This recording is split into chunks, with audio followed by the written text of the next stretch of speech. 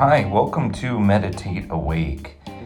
Happy New Year, 2019. Well, what better way to kick it off than to talk about the topic of stress relief? Coming into a new year, it's time to turn the page in the book and ask ourselves, was 2018, was there feelings of stress? Was it a lot? Was it every day, every hour even? And don't worry, because you're not alone with the waves of stress that just come from ordinary life. But you don't have to feel this way.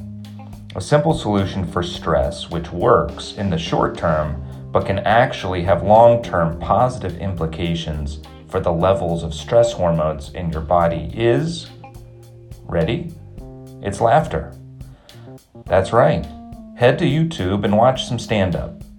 If no comedian springs to mind, we recommend Judah Friedlander or Dave Chappelle. Those are two good options I enjoy. I watch those guys and they're freaking hilarious.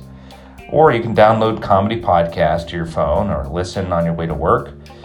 Here's the deal. Studies show that laughter reduces stress. It promotes good health and even helps to manage physical pain. It stimulates the production of chemicals in your brain, which makes you feel happier.